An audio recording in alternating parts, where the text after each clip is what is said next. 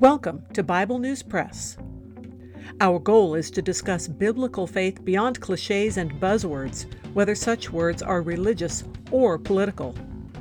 Sometimes we sit around the table and fellowship. Sometimes we do a little time travel. It is all part of our journey with our Abba Father, who has given us the key to life. We do it with Jesus, and we do it together. Welcome. Hello, I'm Laura.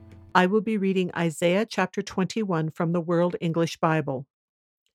The burden of the wilderness of the sea. As whirlwinds in the south sweep through, it comes from the wilderness, from an awesome land.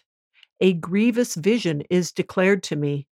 The treacherous man deals treacherously, and the destroyer destroys. Go up, Elam, attack. I have stopped all of Medea's sighings. Therefore my thighs are filled with anguish. Pains have seized me like the pains of a woman in labor. I am in so much pain that I can't hear. I so am dismayed that I can't see. My heart flutters. Horror has frightened me. The twilight that I desired has been turned into trembling for me. They prepare the table. They set the watch. They eat, they drink. Rise up, you princes. Oil the shield. For the Lord said to me, Go, set a watchman. Let him declare what he sees.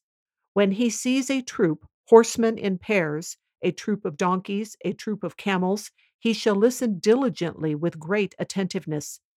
He cried like a lion, Lord, I stand continually on the watchtower in the daytime, and every night I stay at my post. Behold, here comes a troop of men, horsemen in pairs.